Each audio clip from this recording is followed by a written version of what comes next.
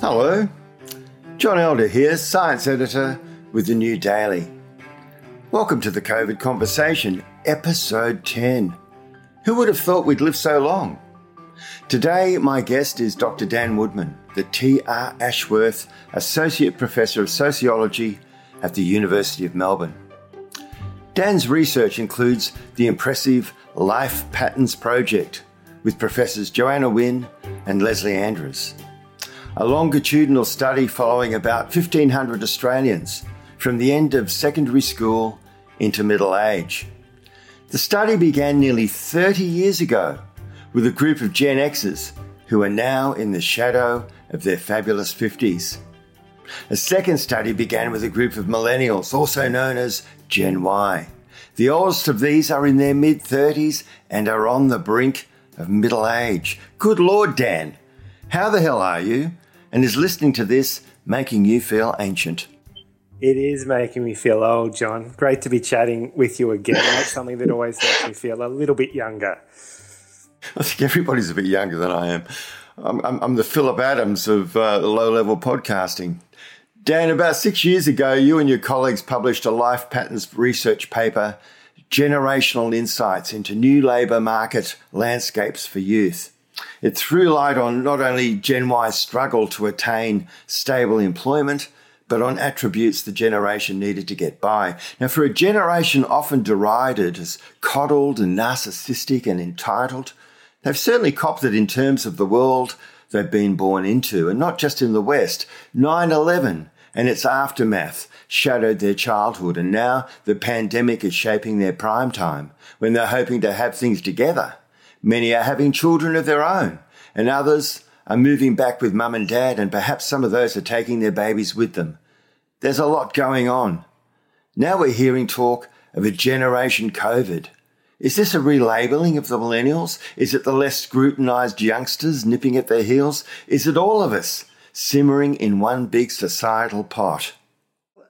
Getting in early with a generational label can be your ticket to fame and fortune. It's almost like a generational industry. And I've seen a few people talk about Generation COVID, and it's been used to refer to everyone from this group we call the millennials to their younger cousins, the Gen Zers, but also even to the younger kids who are maybe developing their first memories that they'll take with them for their life course in the middle of this pandemic. But one of the things that is important to note about claims, that everything's going to be different from this point in, for this generation or all of us, is that the future is uncertain, and it really is right now. And when I read people saying that this is going to make this generation's life in this or that way, or that everything's going to be different from now on, the way I read it is it's usually a political claim. It's like things should or have to be different from now on.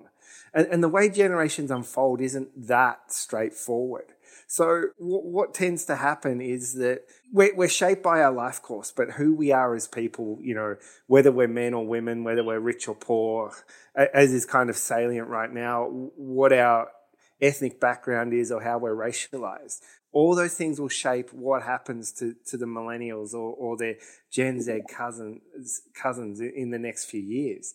Like one of the things that's really struck me is that theories of generations tend to say that young adulthood is a really core time for your life, that's going to shape your future. But we're still talking about the millennials as young adults now that they're almost the oldest ones are almost 40. So it's almost like this uncertain young adulthood that generation faced has never ever ended for them.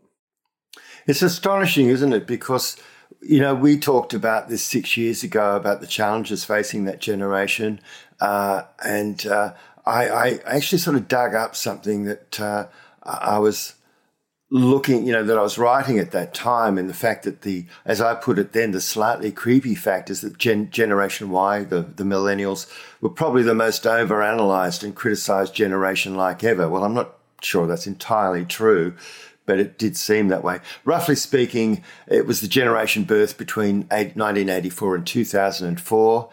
Kids said to be suckled on a diet of immoderate praise, the mind-fouling internet and digital technology, prosperity thinking, and an absence of accountability. the heaviest school of thoughts is they had, in fact, as I said, turned into narcissistic, lazy, disloyal and needy adults. Most of that nastiest research data supporting this view came from the US. In recent years, the New York Post prosecuted the case that Gen Y was the worst generation ever. And on it went. But then in 2000, two historians and generational theorists, Neil Howe and William Strauss, went the other way. They published a book called Millennials Rising, in which they argued somewhat mystically that Gen Y would be the next hero generation. A year after the Millennials Rising was published came September 11, and so it seemed to be recast as prophecy. The New York Times over the weekend ran a piece sort of saying, oh, here's the generation. They were born into 9/11 and now they're dealing with a pandemic. And they interviewed a bunch of these young people who kind of just sounded like kids talking about, well, yeah, I've had to graduate high school and or I'm graduating from college and I can't have the kind of party that I wanted. or it's a bit sad because I have to finish college without, hanging out with my mates, all of which is fair enough. I mean, we're all doing with that. But in a way, we've had this intense analysis of these people who, as you say, they're now middle-aged. What have we actually learnt from them? Well, one thing I will say is that the talk of the avocado toast has died down, and I don't think it's just because all the cafes are closed. There was this sense that this generation copped it more than any other in the extent to which they were analysed, but also the negative labels that were applied to them. But to some degree, that's been flipped, not just by this idea that they're a hero generation, but that the baby boomers have started to cop it now. So I think this is partly a life course thing. There's still a few jobs left for journalists, and you were joking about how you're the Philip Adams of podcasts. Low level yeah. Philip Adams. There are a few more young folk coming through now, so they're the ones who are writing some of the articles. And when that started to happen, the idea that maybe the real selfish generation was the boomers started to lock in. And either way, it's a little bit unhelpful, I think, to treat these generations like they're one person that's either good or bad. I guess what we should be talking about is what's happening with the generations right now, because one of the things that's happened is those younger people moving in, possibly taking their children, moving in with their families. It was always a bit of a hallmark, wasn't it? People in their 20s staying home far too long, their parents going crazy. Now they're in there, they're locked in there, and this must have some pretty interesting consequences, Dan. Yeah, that's right, John. This theory that the millennials were going to kind of face this crisis, but then lead us into a golden age really hasn't happened. They've had a series of rolling crises that have lasted till they've hit their almost 40. And the way as a society that we've managed this is that parents and older relatives have helped out a lot where they can. Not everyone's been able to. But really, instead of living through a crisis and then hitting a golden age, the millennials have relied on intergenerational relationships to survive a kind of continuing crisis of young adulthood, where those opportunities to do the things that still matter to people about building a career, buying a house, starting a family have just got harder. And it's not that people need help because they're narcissistic and lazy. It's because you just need help to do those things these days. Yes, I mean we've talked about that. The kids who'll do those endless internships, working for nothing, maintaining an astonishing optimism that I think they need to get a medal for. That they've actually just kept plugging away a lot of those kids and hoping. Sometimes it works out. Sometimes you hear stories of someone. I worked for, I don't know, a charitable organisation because I believed in it for 2 years. Finally, they gave me this job, but it didn't pay very much. But oh my God, I made it. It's pretty sad. I think the gig economy is also something that has just been a complete disaster for a lot of these people, and it's been reframed framed in the idea of, this has given them the opportunity to live the life that they want to live. They're not tied down to one thing. I do wonder, though, maybe deep down they wanted to be tied down to something that was meaningful, and it just has kept eluding. Not all of them. I mean, a lot of them are doing great, but there are still a lot who just are living with that feeling that they haven't been able to latch onto something and make something of their lives as they had hoped for. Yeah, so from our research with this cohort, they didn't necessarily want to follow the patterns of their parents who were getting married and having children, relatively early, because there was structures that allowed that to happen. They didn't necessarily want all those things by 25, and this is speaking in generalities, but a lot of them wanted it by their late 20s and 30s, and it has eluded more and more people, and the kind of insecurities we maybe associate with your early 20s did continue on through people's lives. So that's why we have people looking to parents where they can, and parents have often stepped up to help with housing, childcare, other things, even when people are well into their 30s and heading towards 40. So one of the problems with this generational framing is, well, like on the one hand, it captures something about our lives. The world has changed, but it misses that one of the ways the world has changed in Australia is that intergenerational solidarities, particularly within the family, have kind of been ramped up in their importance. What do you think is going on now, though? I mean, there's this with these intergenerational relationships that would have to be under a fair bit of pressure, especially when young adults now more than ever are living at home with their parents. Are they making it work? What would be hard for them? I guess there's a bit of speculation there, but I guess there's a bit of gossip that actually is what we rely on. I guess at this point, that's what you're relying on, even as an academic. So some people have got surveys and things out at amazing speed to start getting some data, but a lot of this is drawing on what we know from before the health crisis hit. And what we do know is that the young adults were living at home in greater numbers, and that includes people who left for a little while and then went back either to save for a deposit or with their tail between their legs or something like that. But what anecdotally, what I know from my own students and younger adults in my life is that people have moved home during this pandemic. And one thing that's been different is that in our research, we've found that one of the reasons that these intergenerational households can work, so when you have baby boomers and their 20 and even 30-something kids at home, is that you still have a little bit of space in your own life. So compared to 40 or 50 years ago, you can live at home as a young adult and still get treated as an adult. Again, it's a generality, but back in the old days, so to speak, of the mid-20th century and even the 70s, very few people could bring an intimate partner home to stay the night, all those kind of things. That stopped. But the other thing that's happened is that we can't live our own lives. So a lot of young adults work and do other things to a different temporal or time kind of schedule rhythm to what their parents did. So you didn't have to see your mum and dad all the time. You could pass like ships in the night for a little while if you were working hospitality and those kind of things. But now everybody's stuck in each other's faces, for better or worse. Some people are probably loving that. But for a lot of other people, it's putting new strains on the relationship. I like to look at the positive things. I mean, when your kids are still in their early 20s, they can still be a pain in the neck. God love them. As they get more towards 30, and especially if they've worked and if they've lived out of home and they've had to try and do a whole range of things just to get by, like as life goes, I tend to find, your kids become a little bit more considerate. They become a little bit more on your level. They understand, look, life takes a bit of work.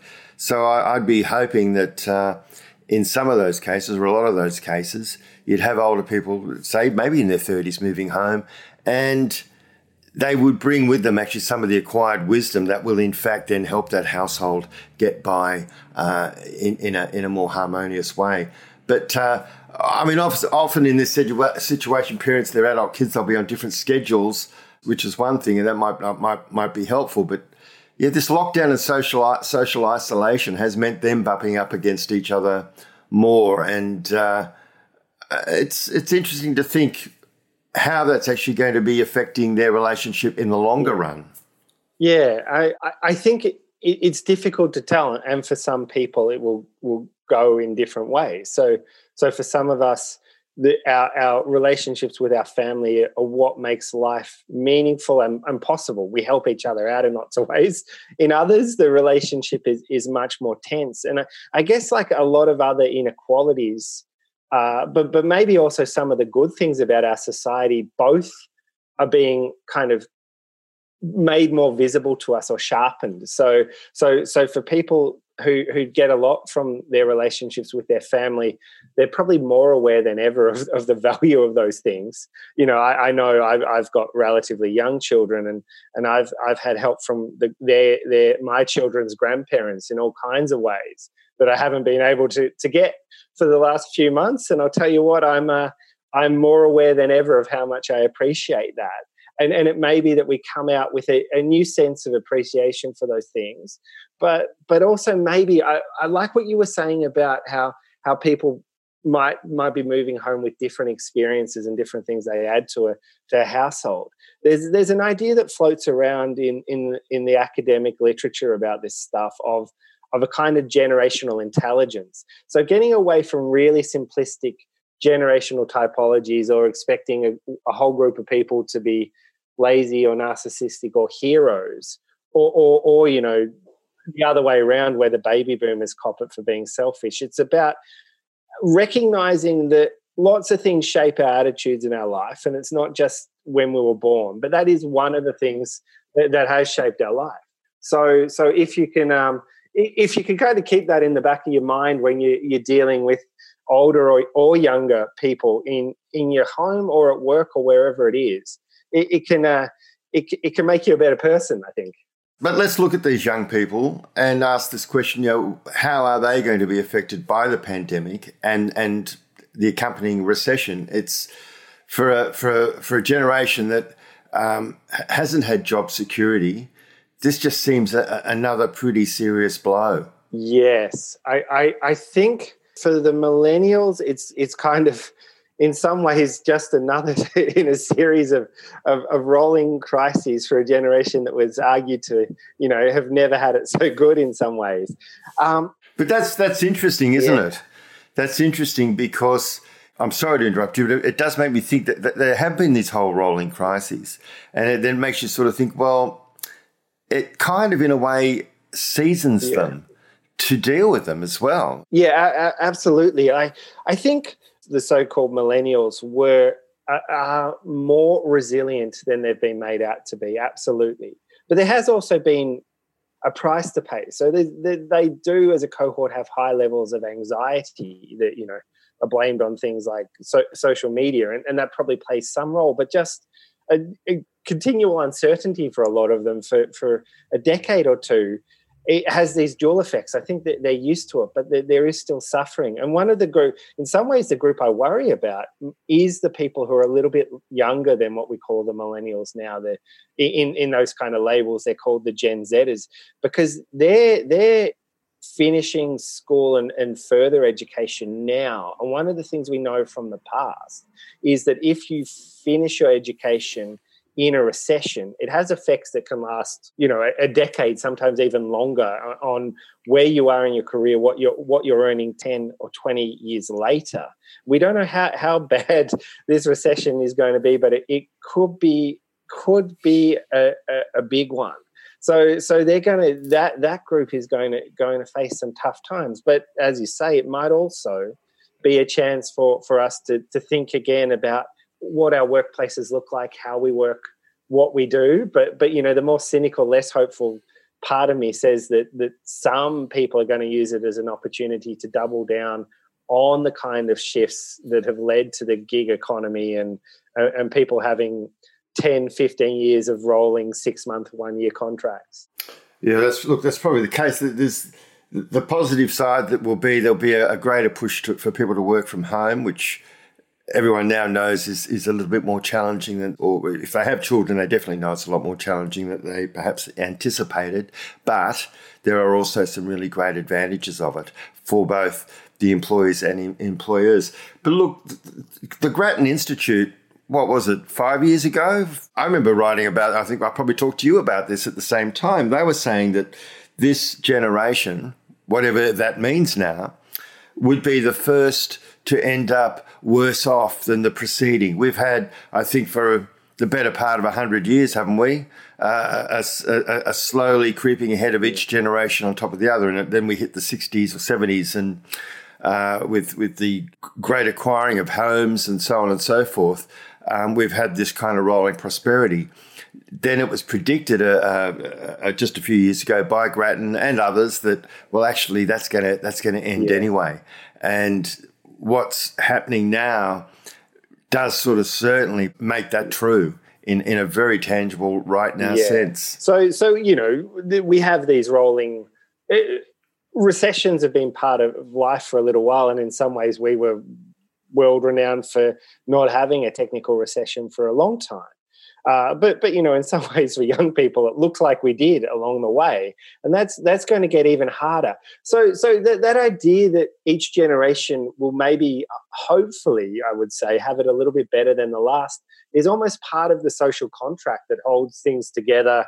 Our pension system, our taxation system, and it is very hard to say because if you look at just overall consumption, even though growth hasn't been stellar, the RBA tells us this and other things, we still have an economy that grows. And if you're talking about the entire life course, it's still likely, and we don't know how bad this recession is going to be, it is still likely that over the long run, the millennials and probably even the Gen Zs, unless we actively decide to change our economy to consume less, are going to have a lifetime consumption that's higher than their parents. What I think is the real issue and can get lost in that discussion about who's going to have the biggest savings or money overall is that what we've taken away is not so much that kind of money side of things, but the stability that allowed people to feel like their life was going somewhere and improving over time.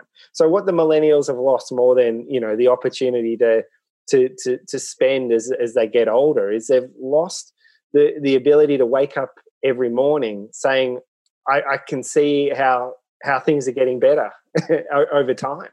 I'd be hoping that there'd be some opportunity there, though, for people to think, well, what is life really about? I think back to books like Revolutionary Road, where you've got this young couple, I think it's from the 50s, wasn't it, or early 60s, and they get a house in the suburb. It's a nice area. They're all nice people. They're all getting together and having their regular cocktails. The John Cheever set in a way, and then the disquiet that comes in is the fact that the wife, I think, doesn't feel that they're really alive and that he is actually living up to the things that he talked about. That they'd lived this life that was vigorous and interesting and exciting, and instead what they've got is this kind of brick veneer coffin or something. I'm not really into bashing up the suburbs. I think it's a dumb thing to do and it's an easy thing to do. Yeah. But what it does when you think about that book that looked at a time when people were becoming very secure.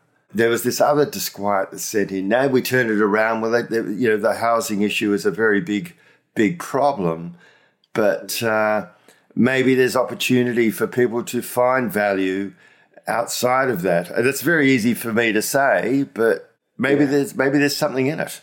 Yeah. So that book was in some ways about a midlife crisis and wanting to go out and meet interesting people and maybe even have affairs and all those other things that the pandemic has shut down for a little while for people, unless it's via Zoom. But one thing I would say about my participants is they don't necessarily, in our study, want to live exactly the same life as their parents, but a lot of them would love the opportunity to have a midlife crisis where they look back on the stability of their life and their being stuck with the mortgage on the home and the other things and say, I want something more, because at the moment they want that stability as a starting point to maybe rethink how they live from a position of stability, not a position of crisis. But you are right. I guess these moments, and one of the things a different generation can do is start to ask, what are the different ways we might live our life? And one of the things our participants have had to do is think, if I do want that life where I get married, buy a house, maybe have a family. How am I going to do it? Because it might not be possible to do it how my parents did. And that goes back to that point we were making, in that the ones who have done it, much more so than in the past, actually are relying on these intergenerational supports to do it. I've got to ask you about those participants, some that you've been following for a very long time. You know, what were their expectations when you first started talking to them when they first left school? And I guess, how do they regard those expectations now? It's a question we can all ask ourselves. We're all 18 at one point, and we all had ideas. And then we all wake up thinking, oh, my God, what happened? Yeah. In some ways, that's about getting older. But there has also been a kind of generational effect, and it's related to the way we talk about generations, I think. So when we first started to talk to our millennial cohort, they were more optimistic than the Gen Xers had been at the same age before them. You know, they thought they could do it and would have opportunities. Why was that, do you think? I think partly that's what they were told, by teachers, like, be optimistic, be entrepreneurial. The world's out there. And even though they faced the global financial crisis not long after they finished high school, they didn't have that recession that the Gen X group we followed had when they were a similar age. So they were quite positive, and in some ways they bought into the idea that maybe as a cohort, them and some, or more so their friends, they often didn't think it was about them, but were too optimistic or expected too much. Whereas now they have a sense of things being tough, but also a new narrative that they are reading from young journalists on blog posts and other places about how this generation has been done over. One thing I always wondered, and this is going back 20 years, this is going back to when we had Australian Idol and we used to watch the auditions for Australian Idol. Do you remember that? And they would purposely get these people who would say, well, I believe in myself. This is my dream. And they would sing, and basically they were put up for basically comic horror, because they'd start singing and you'd think, oh my God, they can't hold a note at all. And they'd be told this. They'd be saying, look, you can't sing. Thanks for coming in. And they'd be going, but no, I'm going to make it. I'm going to believe it. And it seemed ridiculous. It seemed impossible even. But at the same time, I then started thinking, God, there probably is a lot of kids out there thinking like this.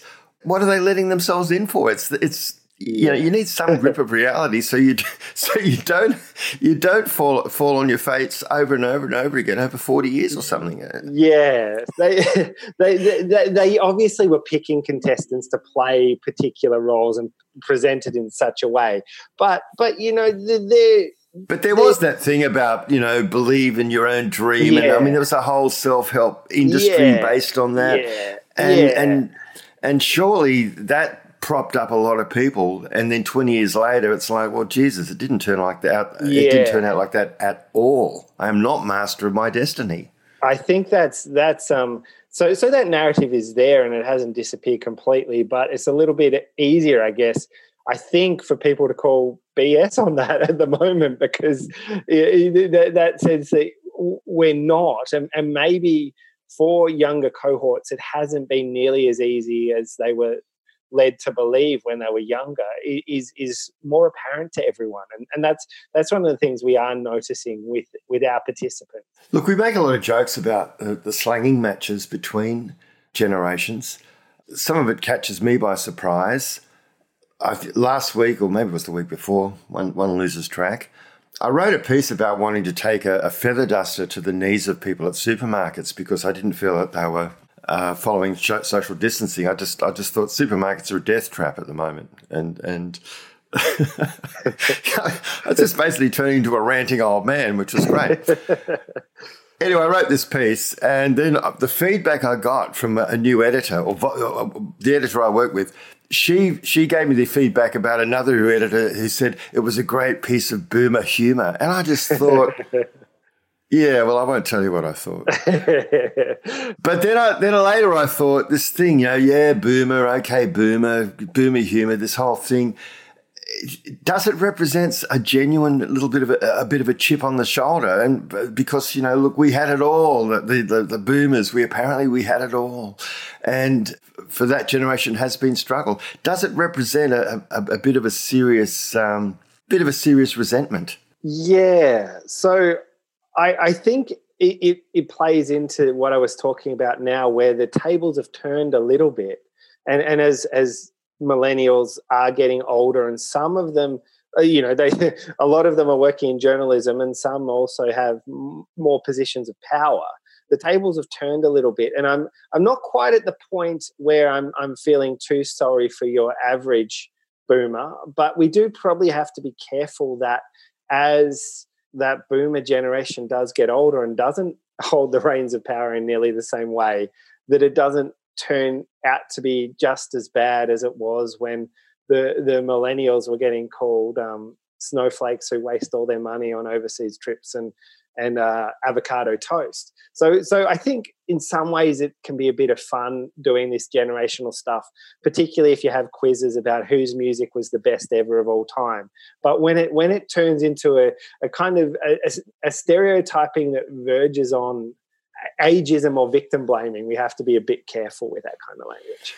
It's probably too late, though. I mean, the millennials have been called every name under the sun, and they've had it for years. So I am quite sympathetic, and I'm enough of a grown up to deal with it. But it has caught me a little bit by surprise, I would say. One thing that has changed about this kind of battle of the age groups at work or in a particular field of art or whatever is that what counts as young and old has shifted, and partly this has gone with generations. So the old person in the office is now 65, not 45, and the young person who's still getting called a young person. So we use the label millennials now to mean young people when some of them are almost 40. So some of the typologies of millennials go to 1980, and so those people are turning 40 this year.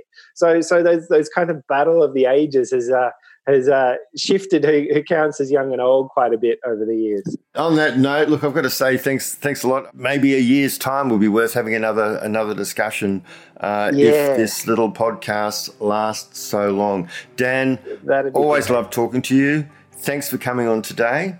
Yeah, it was great fun. Thanks, John. Okay, next week I have no clue. Well, I sort of have a clue, but I'm just waiting to hear back on a call. Isn't that life? We're all waiting on a phone call. But you know what? It'll be great. It'll be number 11. In the meantime, please look after yourselves. Perhaps don't watch too much of the news coming out of America because it's just depressing. Keep your distance, keep your sanity, and I'll talk to you next week. Ciao.